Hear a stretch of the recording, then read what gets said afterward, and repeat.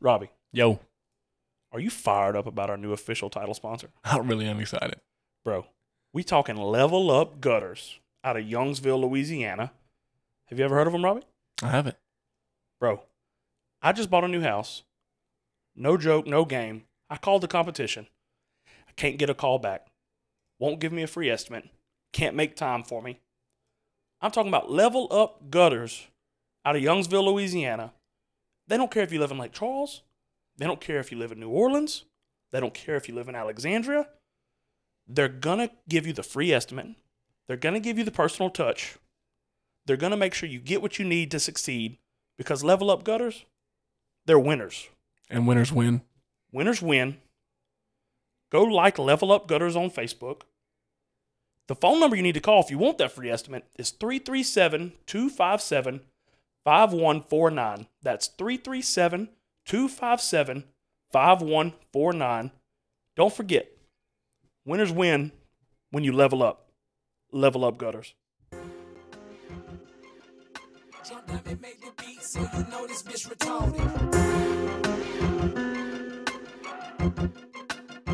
Winners win.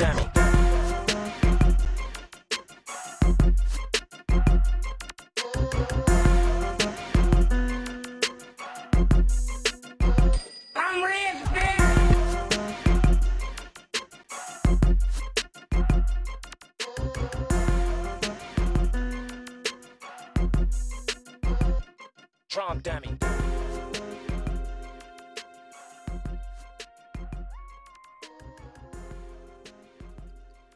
All right. You've come back. We're going straight to week number 10, November the 5th, at home. No one likes to talk Bama. I fucking hate Bama. But we promised you we'd cover every big game. As a matter of fact, I'm in the studio by myself tonight, but the boy Jay, he is called in. We got him here live, and to be honest, you could call me Michael Jordan. I'm playing through a flu game right now. I feel like shit. This is going to be a flu game-like performance from me, but it ain't about me. Jay, how you doing? Doing good, man. But you said you're sick, but I really thought about calling in sick because it's Alabama. Oh, God, that would have been a good idea. But we promised we'd go over all the big games. So this is week 10. Week 9 was a bye week. Of course, Bama gets the bye week too. And it's at home. That's one thing we got going for us. And we're brushing this one off because we hate Bama. We know the history of Bama. They've broke our hearts. We hate them. But when you really just go down to the basics of this game, Jay, anything could happen, dude. We shouldn't even played with them last year. You know what I mean? Like, my bones just want to say, oh yeah, well that's a loss, and everyone is. Everyone's go ahead and chalk Bama as a loss. But like, would you realistically be super surprised if we beat Bama? No, not realistic. I wouldn't be that surprised. I mean, I hope for it every year, like you said. But if they actually do beat them, then I wouldn't be say, oh, I knew it. No, I didn't know it, but I would like to. You're always in the back of your mind that you want to. There's a chance, man. It always seems like there's a chance because Alabama and LSU put the most guys in NFL, so the roster is not even by no means, but it's more even than Alabama, Ole Miss, Alabama, Arkansas, just because of all the talent that comes through LSU. I totally agree with that, and I think scores in the past, we've had some got blown out a couple times, but there's been times when we've played with them and we shouldn't have, and I think you're dead on why that happens. Jay, I'm looking at 2021 Alabama team who lost a national championship game to Georgia. I'm looking at their schedule last year. Did you know they played so many close games to teams? Yeah, they played a lot. Go ahead. They played Florida 31-29. They lost to A&M. They played LSU 20-14. They played Arkansas 43-35, and they played overtime to Auburn 22-24. I mean, they played four overtimes. Oh, yeah, you're right. 4 overtimes. I mean, I know they were down because the 2020 Alabama team. I don't agree with this statement. You can't expect me to agree with this statement, but a lot of people say 2020 Bama could be one of the greatest teams of all time, up there with 2019 LSU, the old Miami teams, the Nebraska teams, etc.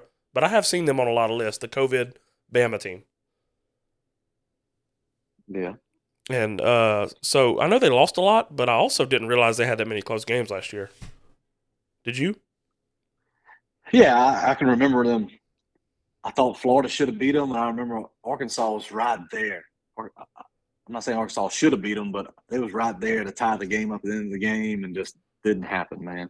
And I really think if Nix would have stayed in the game against Auburn, and if he would have played as good against LSU as he did against Bama, then I think that Auburn probably could have beaten them, you know. And that's Auburn beat them in 2019. Because I remember we were at the LSU A&M game when we won the Natty that year, and I remember Auburn beating them. Mm-hmm. So that means Alabama's won the last two. It's man, that really is a crazy. I know it's not all about Bama and all, but that's a crazy rivalry, man. There's been games where teams that should not have won those games have won those games, and it's just kind of wild. The Auburn team last year had no business going to 4 overtimes with them. No, and you talking about Auburn, Alabama, one of the most memorable non-LSU college football memory that I have has to be that kick six, man. Has to be. I think that's one of those things everyone remembers right where they was when that happened. Man, you could have swore that I was an Auburn fan my whole life that game. I was literally jumping up and down in front of my TV, Jay. Oh, I was too. That's crazy. I was living in DeQuincy. I remember right in front of my TV, in front of the couch, I was jumping up and down when he was running. Was that after Stratton mowed your grass or no? That was right after that. That wasn't good. I definitely remember where I was when that happened. I'm going to touch on some nuggets from this 2022. Oh, yeah, by the way, we said they lost the national championship to Georgia. Thank God, by the way, right? I mean, you were definitely pulling for Georgia that game, right? Oh, yeah. Definitely.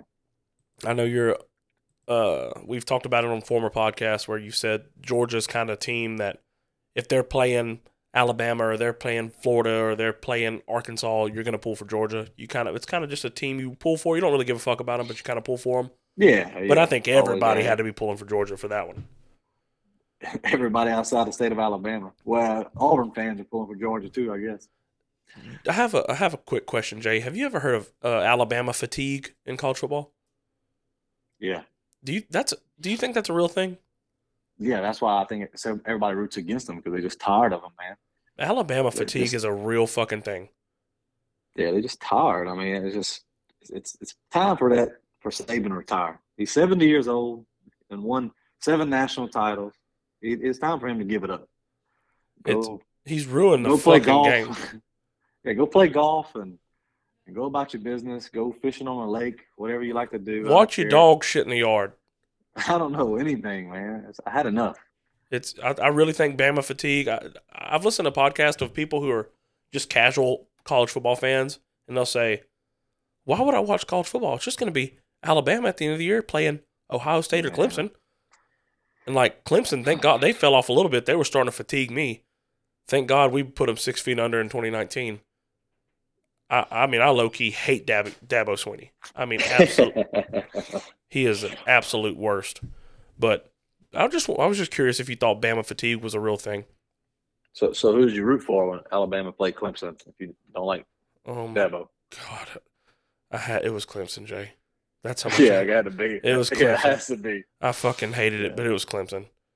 Them 3 years in a row where Alabama played Clemson in the finals was something. That was miserable.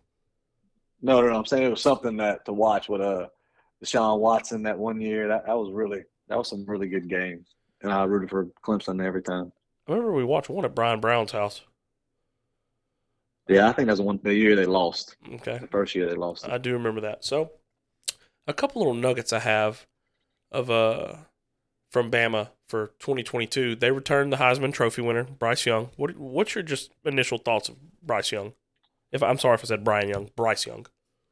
Bryce Young, yeah. I think he's a really good quarterback. He's probably one of the better quarterbacks that they've had at Alabama in recent years, and I mean that's saying pretty good bit because they had AJ McCarron, the guy that went, Mac Jones, Blake Sims, Coker. I mean, they have some good quarterbacks. Not great quarterbacks, but good. My least favorite, Mac Jones, Tua. Oh, Tua, Jalen Hurts. I'm sorry, I forget about them two. So they had some good quarterbacks, and Bryce is probably the most pro-ready quarterback, that they've had. I think. I mean, everybody was drooled over Tua, which Tua was good. I think all he did was throw slants to the fastest wide receivers in football. Yeah, I mean, he was good, but if you look at his numbers, when they played Alabama A&M and Coastal University and wherever, Minnesota, something like that. The weak teams that they always schedule in cupcake games, he would put up 400 to 500 yards. But when he played, they looked at a stat, when he played the top 30 defenses, he was like 50% completion. His touchdown interception ratio was exact same. It was like 6 and 6. He wasn't as good as everybody had it put him out to be. I think he was overrated. I think he threw slants to the fastest wide receivers in the best wide receiver core maybe in the history of college football.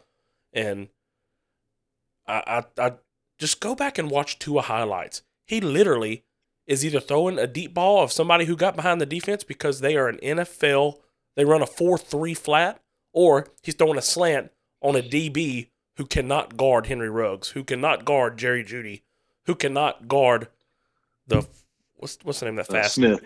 Devontae Smith, Heisman Trophy winner. Jalen Waddle, the fastest fucking wide receiver I've ever seen in my life. I mean, I think he just had the one of the sickest wide receiver cores of all time.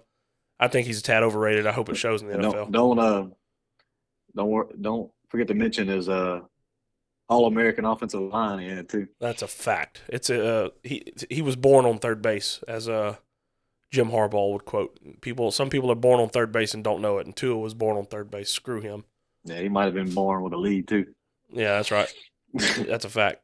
So another player comes to mind, Will Anderson. I listen to a lot of different podcasts, and some are saying he could be taken. He is the best draftable player for next year. Some are saying taken number 1 overall. Some are saying guaranteed top 3. I don't know who's going to be the first pick or what their needs are going to be. Yeah, I looked at a mock draft the other day, and they had Bryce Young going number 1, had Stroud going number 2, yeah, and had Anderson going number 6, which like he's top 6 in the NFL. That's still big time, man. That is big time. I know this is later. I have it down the list, but Anderson had 17.5 sacks last year. 17.5. I did. That is a ridiculous number, and I had no idea. Yeah. Arden Key for LSU, his sophomore year, he went nuts. He had 13 sacks and tied LSU's single season record. This dude had 17.5. Golly, man, that feels like such a long time ago, but I do remember Arden having that great year. He was electric, dude. Yeah, his sophomore year, he was something, man. He was something, dude. And that's a great stat. I did not remember he was 13. I remember him going for the record and tying it. But Will Anderson having 17 last year. 17.5. He had 15.5 going to the playoffs. Another notable name, boy, this one irks me, Jay. Eli Ricks on their roster. And they have him. They don't even have him projected to start, man. No shit. Yeah, I've looked at who's their DBs. If Eli Ricks, I mean, I don't like Eli Ricks. He's an asshat, but golly, he's pretty fucking good. Yeah, but they got 5 stars waiting in line. You know? You're right. They pump him out every year. They've got a library full of them. If he's not starting, that will absolutely blow my mind. I can't wait to. I will remember to look at that because that's so impressive, and it wouldn't surprise me at all because they're loaded. Saban, he's in touch with the DBs. He coaches them every day. He's still a DB at heart. I seen him doing drills on Twitter yesterday with DBs. I don't know who the hell shared that, and I was watching it. But that's going to go. Yeah, go ahead. They got Kyrie Jackson and Kool-Aid McKinstry as listed as projected starters. Wait. They got Eli. Give me that name one more time. Kool-Aid McKinstry. As in, and you spell it like Kool-Aid the packet? Just like Kool-Aid the packet. KOOL-AID.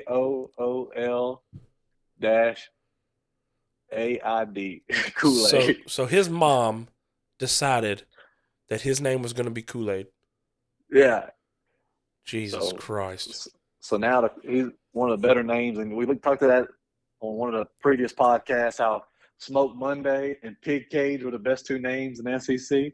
Well, Kool-Aid McKinstry is definitely the best name in the SEC, and then in the Big Ten you have Dakota's Crawford. And in I did Nebraska. see Dakota signed an NIL deal with an air conditioner company in Yeah. Nebraska. So yeah, that was a pretty good one. So if Kool-Aid, he needs to get on that NIL train. I know. I mean, come on, Kool-Aid, tighten up, pay the guy. So Kool-Aid. that going into my notes, the next thing I have is this is Nick Saban's 16th season. Jay, his record at Alabama is 178-25 is what I have it. And it was surprising to me in two ways. One, it was so good, but also I didn't think he's lost 25 games at Alabama. To be like, all I think of is 13-1 seasons, 14-0 seasons, 13-1 seasons. Well, he lost. The first year, I know he had a rough year. Yeah, he went 7-6 the first year. I did know that, but I still couldn't gather the other 19 You losses. remember one of their big losses in 2007? 2007. Let me see. I'm not gonna cheat. Was it ULM? ULM. That one I don't. I don't even know the score to that game. I just know that one sticks out to me. Oh yeah, they've lost to ULM. Was the coach, the old Sulphur coach, was he coaching ULM? No, I don't think so. Was his name Viator? What was his name? Viator? Matt Viator? No, I don't think so. Shout out Jeremy Mancuso. Jeremy Mancuso's coach. I didn't know if he was coaching at the time. I was about to say, if I was Matt Viator, I'd be like, yeah, I beat Nick Saban, 07. I would say that every time I sat down. Yeah. So, Jay, give me some Nick Saban. Give me some nuggets that you got on Nick Saban. So Nick Saban, he was at the Cleveland Browns from 91 to 94 as a defensive coordinator under Bill Belichick. So then he got offered a head coaching job at Michigan State in 95. And he coached there from 95 to 99. And one nugget his first year at Michigan State, he lost to LSU in the Independence Bowl. I did not know that. So, yeah. So he went 35-24-1 at Michigan State his last year there. They went 10-2, which I didn't realize that, and they actually got to number 5 ranking on the year. Then they lost 2 in a row. But so 99, he went 10-2. He went like 6-5, 6-6, 7-5, 6-6, and then the last year he went 10-2. So I guess that would skyrocket him up to the LSU job. So he went 10-2 his last year, and then he got hired on LSU from 2000 to 2004 at LSU. And what's crazy about that is that Jerry DiNardo was at LSU from 95 to 99. And Jerry DiNardo replaced Curly Hallman, who came from Southern Miss. And Curly Hallman, you ask a lot of LSU fans who's the worst coach LSU's ever had, a lot of them will say Curly Hallman. Because Curly Hallman, he was there from 91 to 94. And they went 5-6, 2-9, 5-6, 4-7 in his 4 years. So he went 16-28 in 4 years as a head coach at LSU. Jesus, Curly. But the reason why they hired Curly Hallman was because he was at Southern Miss from 1988 to 1990. And they got ranked twice his last 2 years and was pretty good at Southern Miss. But do you know why they was pretty good at Southern Miss? Is it? Please tell me Brett Favre. Brett Favre was the quarterback. So LSU fans found out real quick that it wasn't Curly Hallman was a good coach. It was because he had Brett Favre for 3 years. He had one of the greatest quarterbacks. Wait, that's some real foreshadowing to Ed Ogeron in my mind with Joe Burrow. I said that's some foreshadowing in my mind. Yeah. So, I mean, you could say that with a lot of coaches. Whoa! I'm not trying to get you mad. I'm not trying to get you mad. I'm just saying. You say it with a lot of coaches like absolutely. Jimbo Jameis. Absolutely. You say that with what's his name? With Auburn. Cam Newton and Gene Chizik is definitely one of them. Gene Chizik. I couldn't think of Gene Chizik. But anyway, so LSU fired him in 94. So the LSU football was in such a bad state at that time that they hired the head coach at Vanderbilt, Jerry DiNardo. Jerry DiNardo went 18-26 at Vanderbilt. So he went 5-6, 4-7, 4-7, and 5-6 at Vanderbilt. So you know LSU program had to be in a bad state if they hire a losing coach From at Vanderbilt. Vanderbilt. Yeah. Yeah. How the hell did he get the job? I don't know. That's how bad it was in. Yeah. Yeah. So like I said, they won 11 games in 2 years under Hallman's last 2 years. Nora gets there. He goes 7-4, which ain't bad. And by the way, when they interviewed DiNardo, his very first interview for LSU, after the interview was over with, when they recognized him as the head coach, the interview was over with and the cameras turned off, and they said, "Well, Coach, what's the first thing you're going to do as LSU head coach?" He said, "When I get done talking to you, I'm getting in my car and driving to Caring Crow to go see a certain running back." So he went to Kevin Falk. I look up in my beautiful podcast studio and I see a beautiful signed jersey of Kevin Falk. Shout out Kyle Broussard for getting me that. Thank you. And he signed it, All Eyes on 3. Pooh, that was a bad man. Oh, yeah. So he went and got Kevin Falk. So 95, they went 7-4. 96, they went 10-2. 97, they went 9-3. But in that year, they beat the number one ranked Florida team in Tiger Stadium, and they tore down the goalposts. And if you ask LSU, which is the top best games that ever happened in Tiger Stadium, a lot of people that were there will say the 97 game against Florida or the 2007 game against Florida. Yep. Everybody always circles them two games as being two of the better games ever played in Tiger Stadium. So then after the 97 season, they kind of fell off. They went 4-7 and then 3-8 the last 2 years. So then they hired Nick Saban as the LSU coach in 2000. So in 2000, his first year, they went 8-4, 5-3 in conference. Well, they ain't bad, But the bad thing about that is they lost to UAB at home, 10-13. His first year. So his first year at Alabama had a bad loss to ULM. First year at LSU had a bad loss to UAB. The next year, 2001, he brought in unbelievable recruiting class in 2000. And so then they went 10-3 and won the SEC versus Tennessee that year. The next year they lost some players, of course, and they went 8-5. And then 2003 they went 13-1, won national championship. The only loss that came was against Florida at home. They lost 19-7. And then they beat Oklahoma in that championship 21-7. The national championship game that year in 2003. Of course, everybody remembers that, knows that. In 2004, they went 9-3. And they lost to Iowa in the bowl game. And they barely beat Troy that year. So Troy gave us fits way back when, 2004. Troy was up 20-24. When they beat Troy 20-24, Troy went up 20-17 with 4 minutes left to go in the fourth quarter. LSU scored with 2 minutes left to go up and beat them 24-20 at the end against Troy. Jesus. It's almost so after 2004. I guess I don't know what happened. I don't know if he couldn't get a contract negotiation, or he couldn't. He wanted more money, or just wanted to test the waters in the NFL. I don't know what happened, but he left LSU to go to Miami Dolphins in the pros in 2005, 2006. He got there, and they went 9-7 his first year, and then 6-10 the second year. And I don't think he was happy because he couldn't have full control of everything. And I think it made him upset that, and I don't know this from, I don't know the guy personally. This is what I hear and read and whatever, that he could control the guys because they were making more money than he was, the top-notch NFL guys. So he left there. He signed a 5-year contract with Miami. After 2 years, Alabama hired him to an 8-year, $32 million contract. And at the time, in 2007, he was one of the highest paid coaches in college or NFL at that time. So, like you said, they only lost 25 games since 2007.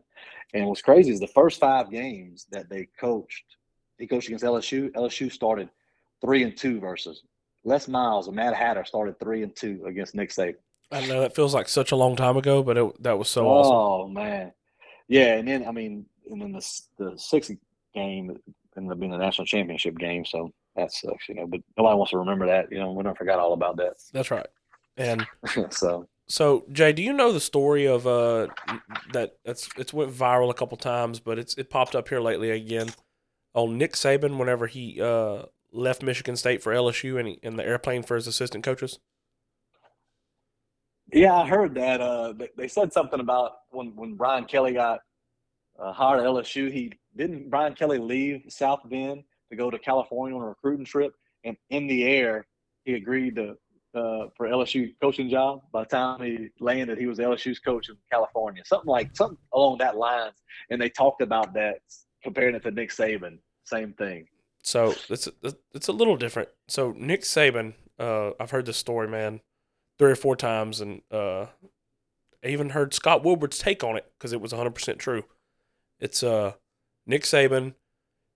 They offered him over $1 million, which at the time was not a real thing in college football. There was a couple guys like Bobby Bowden and maybe the old Penn State coach, whatever the hell his name was. Joe Pa. There was a couple guys making over $1 million, but they gave Nick over $1 million to come to LSU.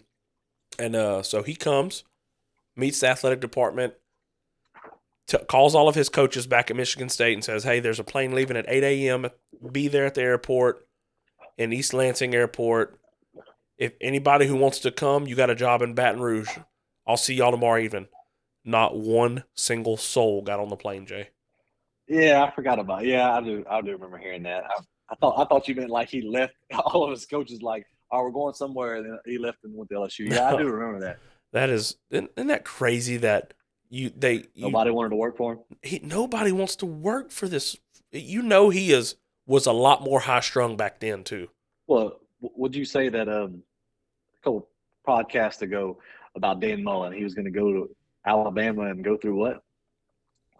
I don't remember. The Nick Saban car wash. Oh yeah, go through the car wash.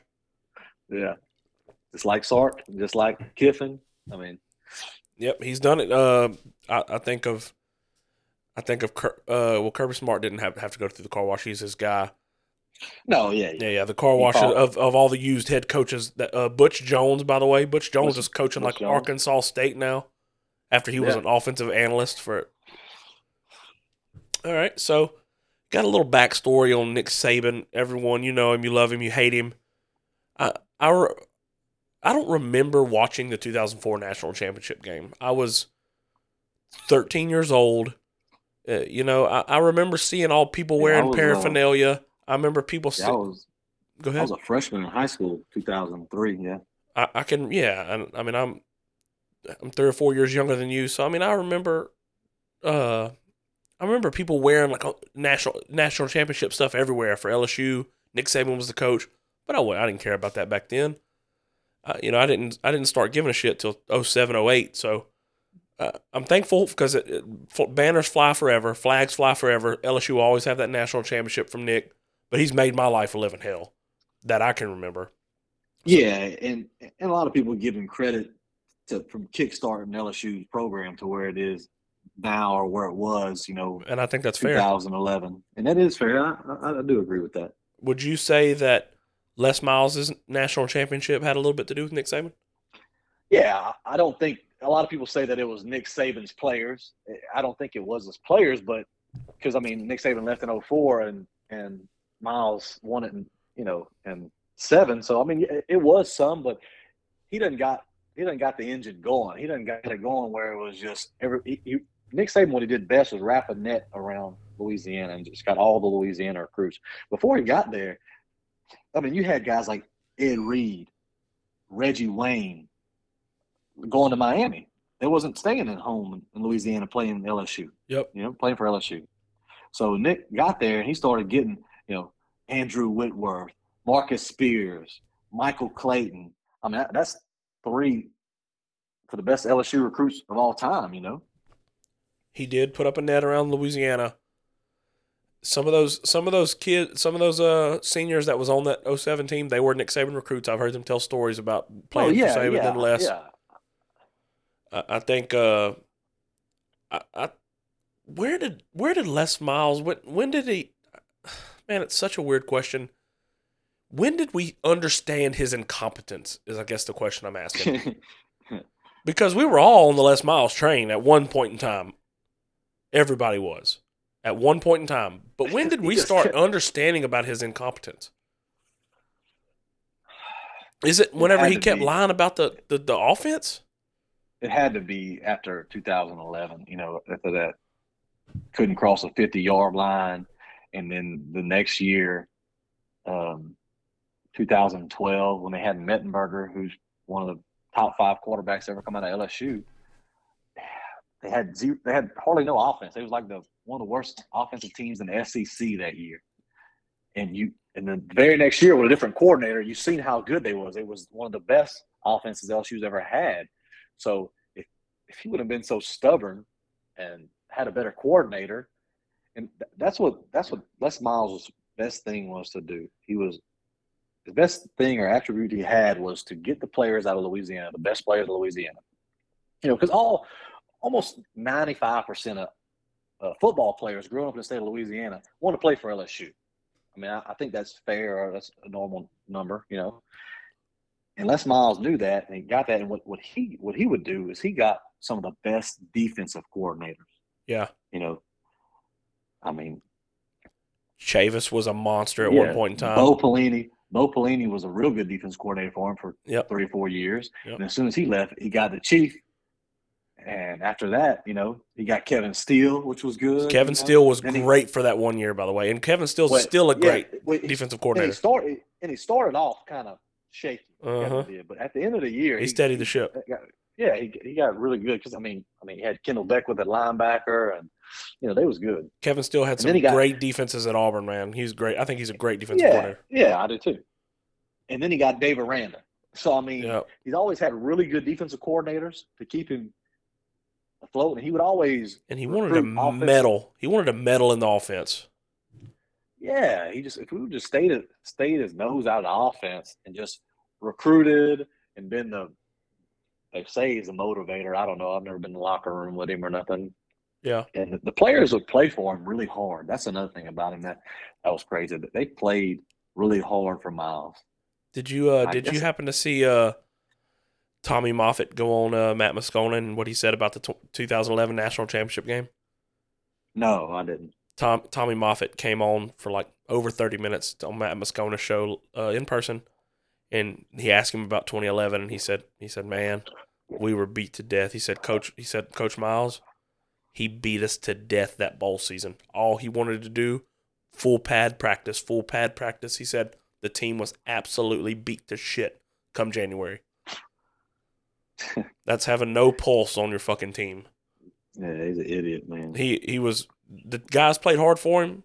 All they knew was hard. All they did, they practiced hard. I wish I knew T-Bob and I knew some of them guys. I wish I knew them personally. Like we know each other or something. I wish I could pull T-Bob to the side and ask him off the record, what happened? Why didn't you play?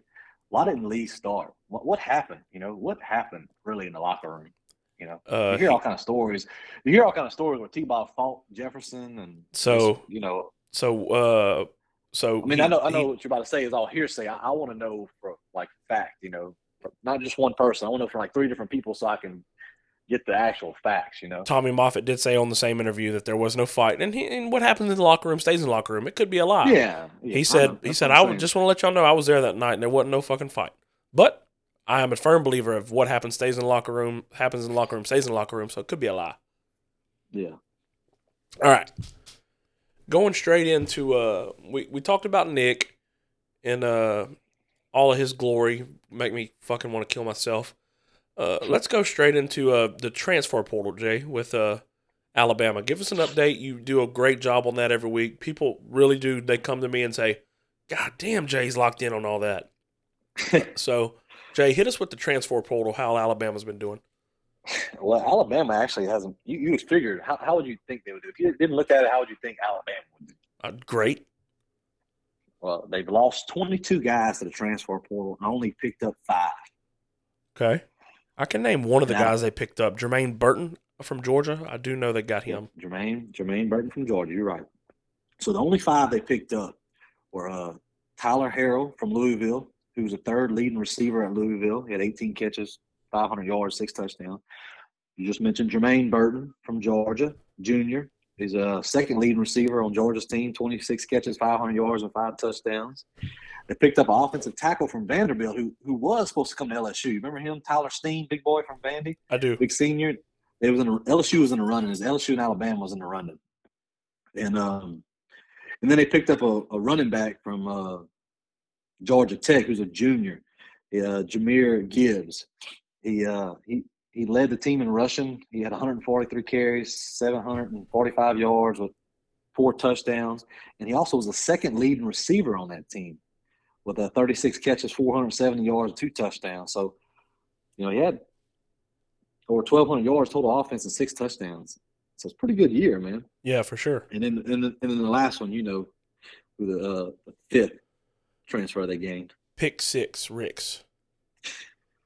Eli Ricks. Oh, my God. And that's what I told you. And out of all 4 of those transfers, I think out of all 5, 4 of them are projected starters except for Ricks. Now, that could change, like depth charts are etched in sand, and this is just a projected depth chart. But right now, the projected depth chart, Elias Ricks is 2nd on the depth chart behind Kyrie Jackson, who's a senior cornerback. Have you been seeing anything about Nick Saban saying last year was a rebuilding year for them? I seen that on media days, and he said they had a lot of young guys. Yeah, so man, Alabama fans, you're the fucking worst, because if you really believe that shit and that's your rebuilding year was you going to the national championship and losing, you're the worst. No one likes you.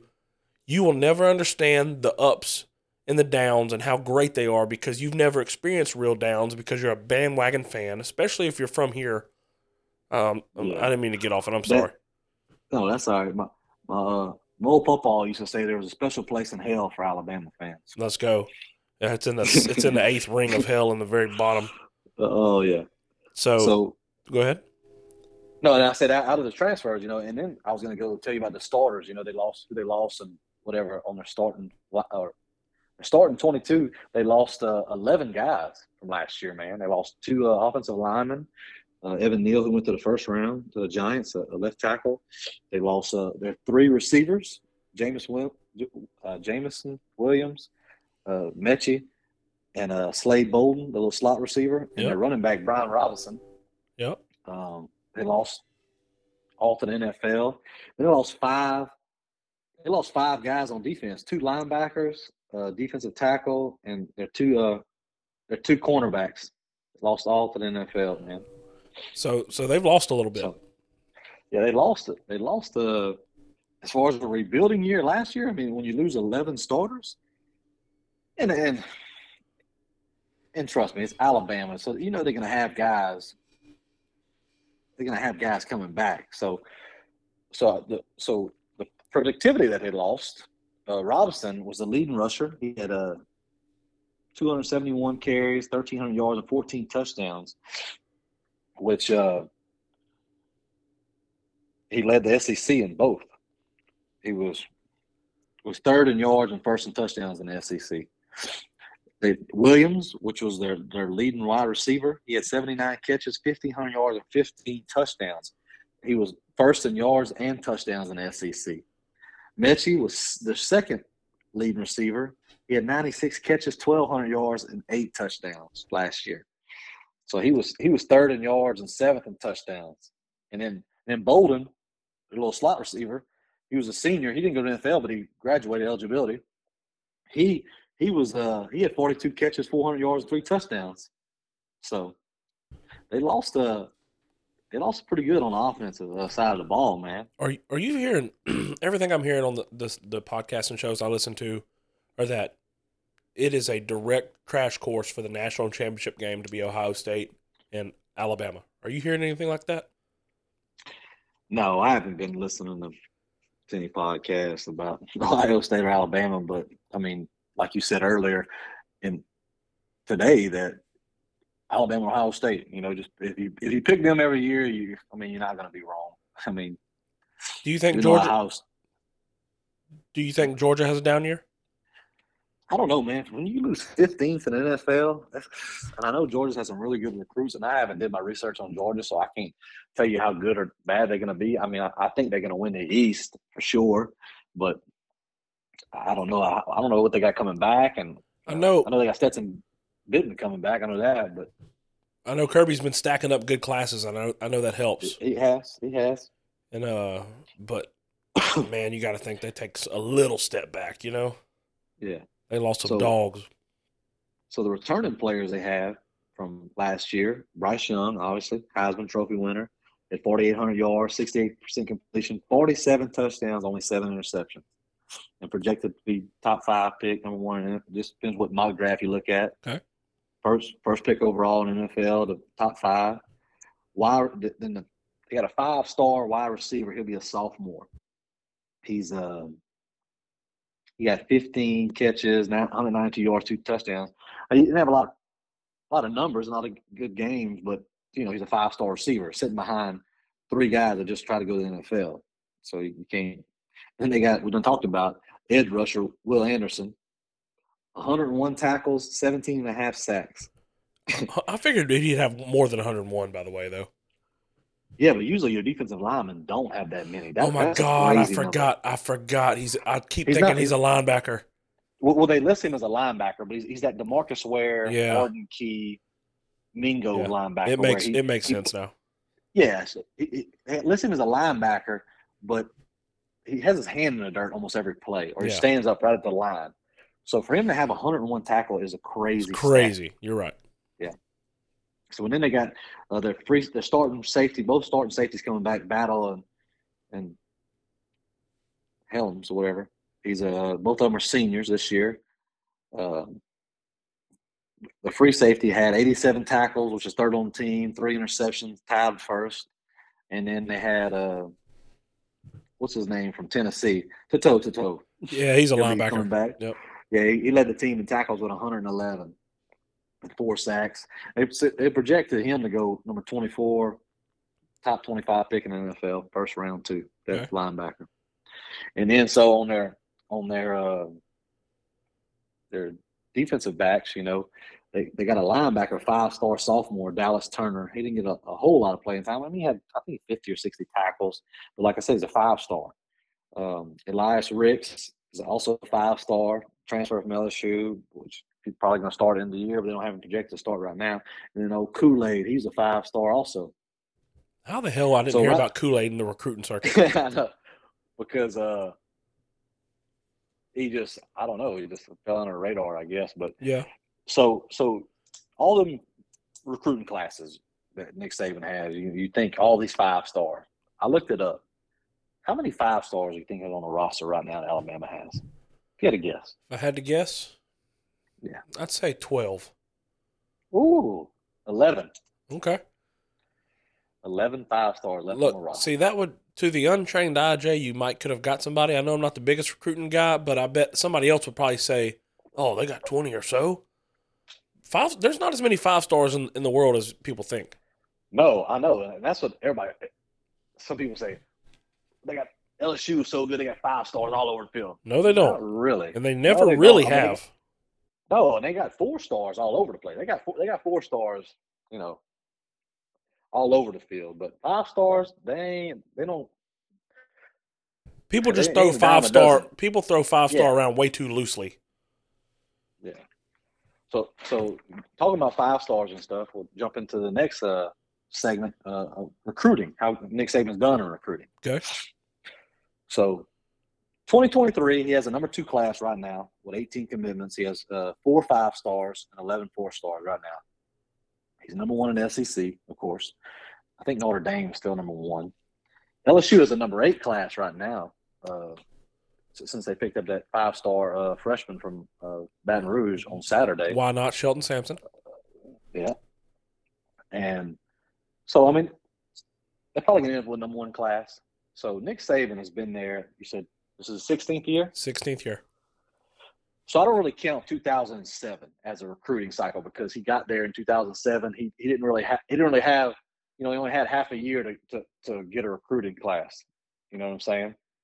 So 2008 I consider his first recruiting class, 2008. Okay. So that's 15 recruiting from 2008 to 2022 is 15 recruiting cycle years. So in 15 recruiting cycle years, how many number one classes has Alabama had, if you had to guess? Oh my God. I'm gonna say 8. 11. Oh my God. 11. That is The unbelievable. the only years that they didn't have a number one recruiting class was 2010 they had a number 5 recruiting class. And 2018 they had a number 5 recruiting class. 2020 they had a number 2 recruiting class. And then 2022, this past one, they had number 2 recruiting class, second to A&M. So if you're a casual football fan and you're listening to this, you should be seeing how you get good in college football. It's recruiting. Yeah. You got to have the best players there. Recruiting is the lifeblood of every good program. Fact. Or every program. So in 2009, LSU had the number 2 recruiting class. Alabama had number 1. LSU had number 2. That year they had 5-star Ruben Randall, Russell Shepard, and they had Mingo Montgomery, 5-star Craig Lawson, Michael Ford. So that was a hell of a recruiting class for LSU. Yep. And they were number 2. So then we take another one, 2014, which people labeled that as one of the best recruiting classes of all time. Alabama. ESPN has a top 300, which is the top 300 players in America. And they had 19 out of their 27 signees in the top 300 that year. Oof. The only class that ever to compare to that class was this year's, or 2022. A&M? A&M. They had 24 out of their 31 signees all in the top 300. With eight 5-stars. It ain't because of NIL though, Jay. Yeah, it's because their coaches work really, really hard. Yeah. But yeah, the 2014 class, that was really good, man. It was Fournette, Malachi Dupree, Jamal Adams, Clifton Garrett, who was a 5-star linebacker. And you had other guys like Trey Quinn, Ed Paris, Brandon Harris, Devon Gacho. And they had some studs in that class, man. Yep, I was What's really crazy excited. about Clifton? Yeah, we're crazy about Clifton Garrett. He never even really suited up for LSU. Nope. You know, I was excited for him, but he never really panned out at LSU. I think he ended up at UAB or something like that. So, and then 2016, LSU also had the number 2 recruiting class. Alabama had the number 1. And that year, 2016, they had guys like Christian Fulton, Rashard Lawrence, Michael Divinity, Devin White, Ed Alexander. They had some studs, man, that year. A bunch of national champions on that team. Yeah, still number 2, man. Yep. Crazy. I did not know that was a number 2 class. Which one? 2016? Yeah. Yeah, like I said, LSU's had a number 2 class like 3 times, and Alabama number 1. 2014 is LSU's best recruiting class they've ever had. Yeah. Ever.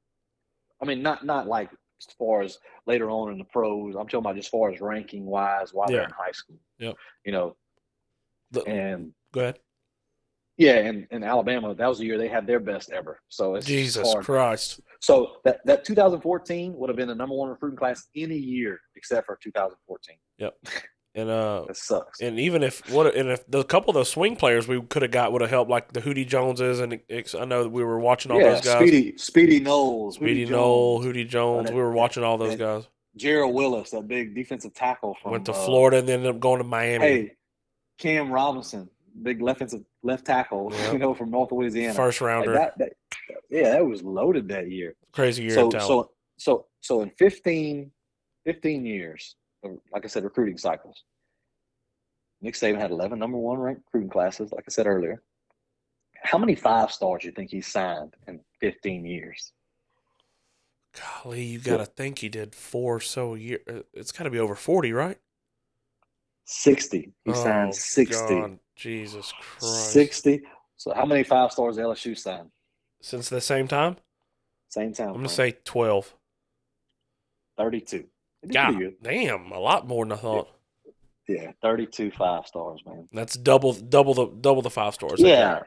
double the 5-stars, So Double the 5 stars has calculated to a lot more, a lot more championships. uh, Triple the triple the championships. championships. Jay, we're going straight into my favorite segment.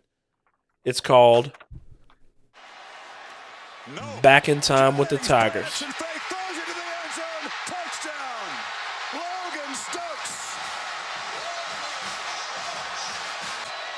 Runs around, fires far sideline to the end zone, picked off.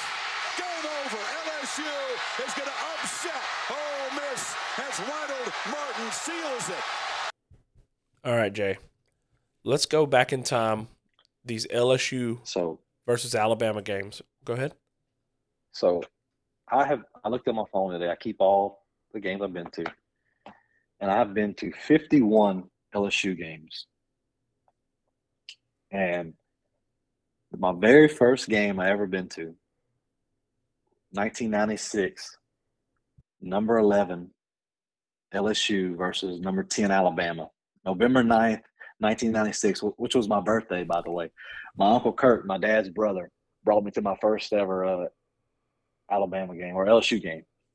And LSU number 10, only losing at Florida, who was number 1 Florida that year. LSU and Alabama only lost one game that year too, going into that game. So they was both, 6-1. And by the way, Alabama lost the week before to I didn't know this. I've been looking this up. To number 6 Tennessee. Why do you think they lost to number 6 Tennessee in 1996? Peyton Manning? Peyton Manning, baby. He was a junior. I'm on fire. So anyway, so they go to LSU. LSU loses 26-0 that game. First, that started the trend. Yeah. So as a 9-year-old, that started my my hate for Alabama that year. Then Kevin Falk and Booger McFarland were both sophomores on that team. Obviously, I don't remember much of the game because I was 9 years old, and if I'd tell you about the game, I'll remember all this. The only thing I remember is that how the Alabama fans were not obnoxious then. That's the only thing I You can do remember that? Oh, I remember these old women just get the ball, man, the whole time, and I was like, man, I couldn't stand them back then, even though I was 9 years old. I ain't as heartbroken as Daddy when he was 11 for Tennessee, but I pretty bad. But Booger had 11 tackles that game, and Falk had a bad game that game. He had 14 carries, 45 yards, no touchdowns. So he ended up losing that one, 26-0, like I said. So I didn't go to another Alabama game until 2012. And this was November 3rd, 2012. Number 5 LSU, 7-1 versus number 1 Alabama, who was 8-0. And that year, I've been to, at the time, I've been to like 5 LSU games at the time. 96 Alabama, 2003 Arkansas, 2004 Arkansas State, and 2009 versus Arkansas. So I've been to four games, and then McNeese in 2010. So I didn't really go to any really big games. I went to the Arkansas game, but that was a pretty big game where they was both ranked, but LSU beat them bad in 2003. So I never really been to a real big game. So I didn't fall in love with going to games at the time. So one of my real good friends from South Cameron, who he listened to our podcast, Chance Doxey, we became pretty good friends that year before, and he brought me to some games in 12. And he brought me to LSU Alabama 2012. And if you look on YouTube at Scott Van Pelt, he said this is one of the best atmospheres he's ever seen in college football. That's one of my favorite sound clips. I listen to it probably twice a year just to get the chill bumps. Yeah, it was unreal. That was one of the best atmospheres I've ever been to. If they would have won that game, that would be by far the best game I've ever been to, by far. So they lost that game 21-17. Greg Stadawa was the OC that year, and LSU would just bubble screen you to death that year, if you remember. I do. Remember that? They just bubble screen. That was Met's first year as a starter. Yep. And man, and going into this game, Met didn't have a lot of big games as far as stats goes. He only had 2 games where he passed for over 200 yards versus Towson and Idaho. So in the week before, they played Alabama. They played Texas A&M, and Met only had 97 yards passing. Okay. That's it, 97 yards passing. So, we knew that the defense was really good that year. LSU's defense was really good that year. Eric Reed, Mingo, Montgomery, Kevin Minner. They was studs on defense. You knew they was good. But the question really was, could our offense be enough to keep us in the game? Because Alabama was rolling that year, number 1 in the country, 8-0. So that game, LSU had 335 yards of total offense. 435 yards total offense, while Alabama only had 330. A.J. McCarron had 165 yards and 1 touchdown, while Met was 24 for 35, 300 yards and a touchdown. And Jeremy Hill had 29 carries for 110 yards with a touchdown. So they put up – that was one of the best offensive performances I've ever seen, coming from, just lull you to sleep, bubble screen offense they had. So LSU it's was like down they used the middle of the field that game. It's like I remember yeah. Jarvis Oh, Landry. man. If I felt like they could not guard Jarvis and Odell that game. Oh, so that game, like I said, I had tickets that game. Doxy gave me a ticket. We set probably some of the best tickets I've ever had. This was a top 5 matchup. We sat on like a 35-yard line, section 103 or something, probably about 35 rows up on the west side. And we sat right below us was Odell Beckham's parents. And on the side of us was Lamar Lewis's parents. That's how good the seats we had. Damn. Yeah. So LSU was down 14-3 at halftime. So 14-3, and then LSU in the third and fourth quarter went on a 14-0 run. That Jarvis called that touchdown in the end zone to put them up 17-14. Jay, I remember did that place there. explode?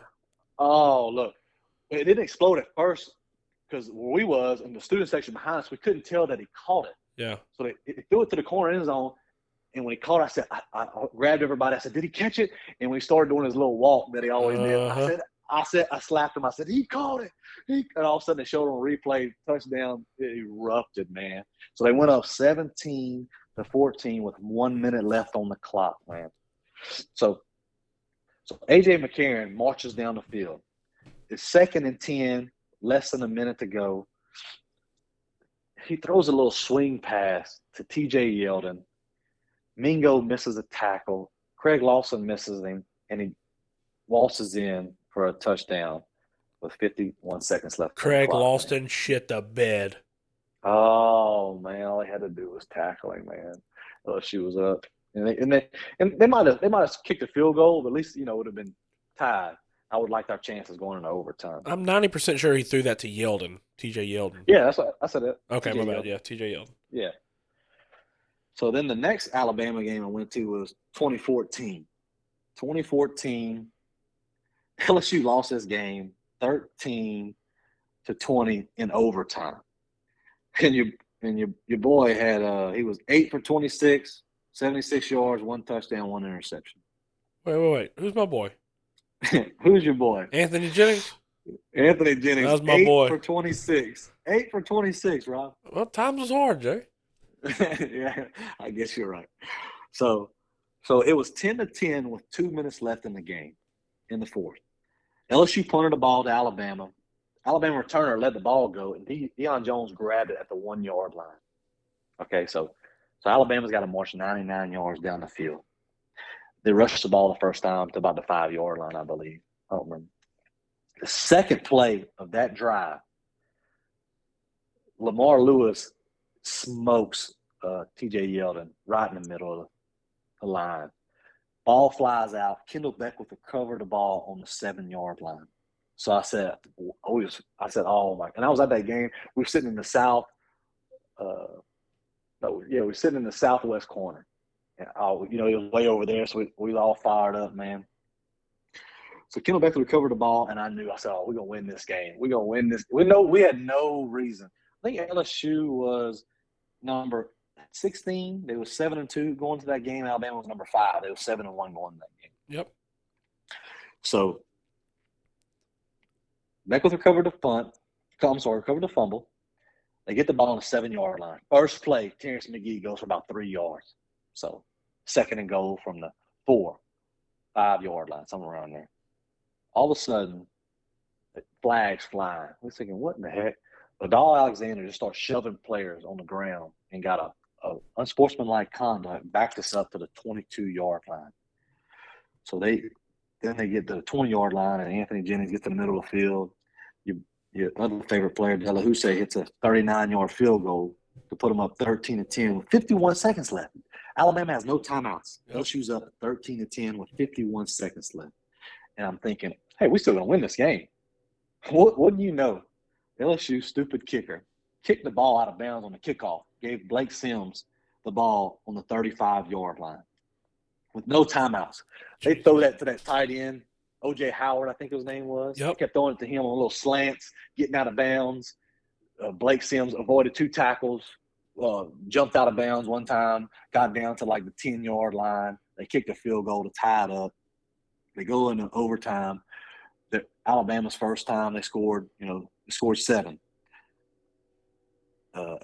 LSU gets the ball, Anthony Jennings. They go down. It's like 1st and 10 from the 15-yard line or something. They get down to 3rd and 10. He throws a pretty bad pass across the middle to Traven Durrell, batted down. Next play, 4th and 10. I think they go 3 or 4 wide. Anthony Jennings drops back, rolls to his left. If you watch the highlight, rolls to his left. If you look, there's nobody within 10 yards of him. All he had to do was run for a first down. He sits back, he throws it in double coverage in the end zone. It gets batted down. Ball game, man. Tigers lose. So that Tigers lose. Break your heart 2 times in a row. And then the next 2 we went to was 2016, and really much to talk about. The only good thing about that game was it was 0-0 going into the 4th quarter. It was loud. The place was loud going into the 4th quarter. It was loud going to the 4th quarter. 0-0. Like Jalen Hurts, he didn't have that great of a game. He was, when he threw that pick to Jamal Adams, that place went pretty fucking loud. Oh man. The 2 players that stick out to me other than Jamal and Tre'Davious, but the 2 that stick out to me big time was Duke Riley and what's his name? Number 13, Dwayne. Can't think of the name right Thomas?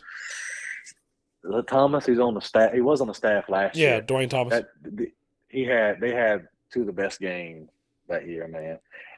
And then another thing that sticks out was that Calvin Ridley was supposed to be the best receiver in college or whatever. Trey White shut him down, man. He had 2 catches for 23 yards. Trey is that dude, by the way. Yeah, I know. So that one was what I remember of that game. I was there. The stadium was very loud. Jalen was a freshman. He threw the pick to Jamal. It was 0-0 going in the 4th quarter. That was one of the loudest games I've ever been to. I don't know if it was the loudest, but it was very loud. And then it was loud. Me and you also went to the 2018 Bama game, which was one of the worst games I've ever been to. That was LSU was number 3, Joe Burrow's first year there. Bama was number 1. They beat us 29-0. Joe was running for his life. Yeah. That was an absolute shit show. No one wants to hear about that. I ended up going to the COVID year. I went to LSU versus Bama.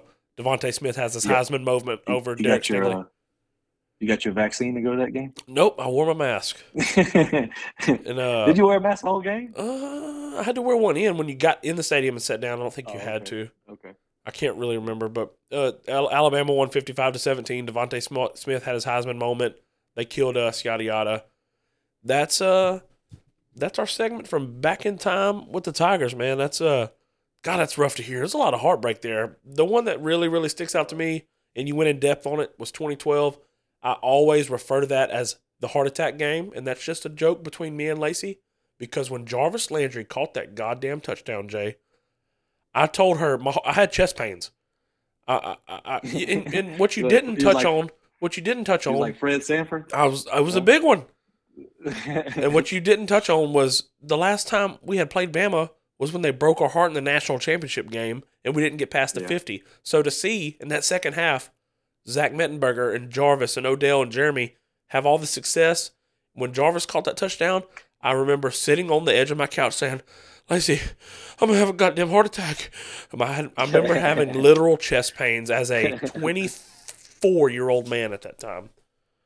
I thought I was going to die. So that's a great memory. Even though we lost, like Scott Van Pelt said, you didn't really lose because there's something bigger and better going on there in a Tiger Stadium. Hopefully we get back to that Tiger Stadium because it ain't really been that Tiger Stadium in a while. Other than 2019, we had some special moments there. Yeah, 2018, 2019 was pretty good. Had some special ones. But other than that, man. It was kind of paball in the middle of all that, and then on the last 2 years, it's been poo-poo. All right. We're going right into the prediction of this game. Week 10, November the 5th, both teams off of a bye week. It's at home. Jay, what do you have the Tigers going into right now? I think I have them only losing to Florida at this time. Oh, I'm still torn apart about the Tennessee one. So I know I took LSU to win that game, but so realistically, we're gonna circle back to that one. We get to A and then we're gonna circle back to that one. Okay. But, so I got them losing one or undefeated at this point. Wow, what a great year for Brian Kelly either way though, right? Yeah, I think it should be. I think so too, man. We got too much talent to not just make a little bit of noise this year though, man. Yeah, we have way too much talent, like you just said. All right, Jay, give me your prediction. LSU versus Bama, Week 10, November 5th. I mean, I'd have to be crazy to pick LSU against arguably the best coach of all time. LSU, they played them 16 times since 2007, and LSU's won 4 out of the 16. Bama has won 2 out of the last 3 and 10 out of the last 11. Yeah. So hopefully LSU, hopefully they can win, but hopefully they keep it close. If they play a game like last year, where last year they wasn't supposed to be in it. They wasn't even supposed to be in the game last year. Nope. And they could have, should have won it. They had a chance to go down and win the game last year, even though last year was a terrible year. They had a chance to knock off the number 1 Alabama team.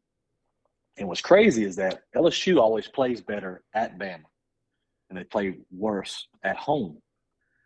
So this game's at home. So I got Bama winning, but like I said, hopefully it's a lot better game than I hope it is. I'm going to touch on that. I think Bama's going to win, but hopefully going into that first weekend in November, that Jay, we've outkicked our coverage, as in Kelly has done a lot better than what everybody thought. Man, if we were undefeated, I mean, that would just be magical. You know what I mean? But yeah, that would be awesome. If we got 1 loss, even if it's 2 losses, that would put us at 6-2. I'm not really sure, 7-2. So that 29-0 team that they lost, that 2018. Okay. LSU was 7-1 going into that game. Only team we lost to was Florida. So, I mean, number 3 team in the country. So, do you think this team could be just as good as that 2018 team? I think it's so hard for me to answer that now because you're looking in the rear view of Joe Burrow as our quarterback. But yeah, but I mean that was his first year. You know what I'm saying? I know, but I still think that he had the Georgia game, the intangibles of that. But except you're right. I would not be surprised, Jay, and it would be so magical. I just want us to be like, you know what? At this point in the season, maybe we have a grasp on Brian Kelly. Maybe we have a grasp on Mike Denbrock and Matt House. And maybe we have faith in our coaching staff and faith in our players, and as a fan base, we're rejuvenated. So my goal is to be rejuvenated for that fucking game in November the 5th. And that 2018 season, 2014, 15, 16, they lost some games. 17, they lost some games. But those games didn't really hurt. It didn't hurt your feelings. because that wasn't expected, but you know what I'm saying. They didn't hurt your feelings. 2018, that hurt my feelings losing to Florida and losing to It really A&M. did. It really did, Jay. And that's what's good. That's a good thing. That's right. 2020 and 21, it didn't hurt my feelings when they lost. But when it hurts your feelings because you have a good team, That's when it's hurt. That's when it matters. That's a good feeling, man. That's what I want to get back to. Yeah. Even if we're not going to be picked to win this game, but if it hurts, it hurts. What a good way to end the podcast. I'll never forget that. If it hurts, that's when our fanhood is at its best. So, yeah. Jay, I appreciate you. Week 10, we've made it this far. Everything's going good, man. I sure appreciate you, bro. This is Winners Win. You know that I got it.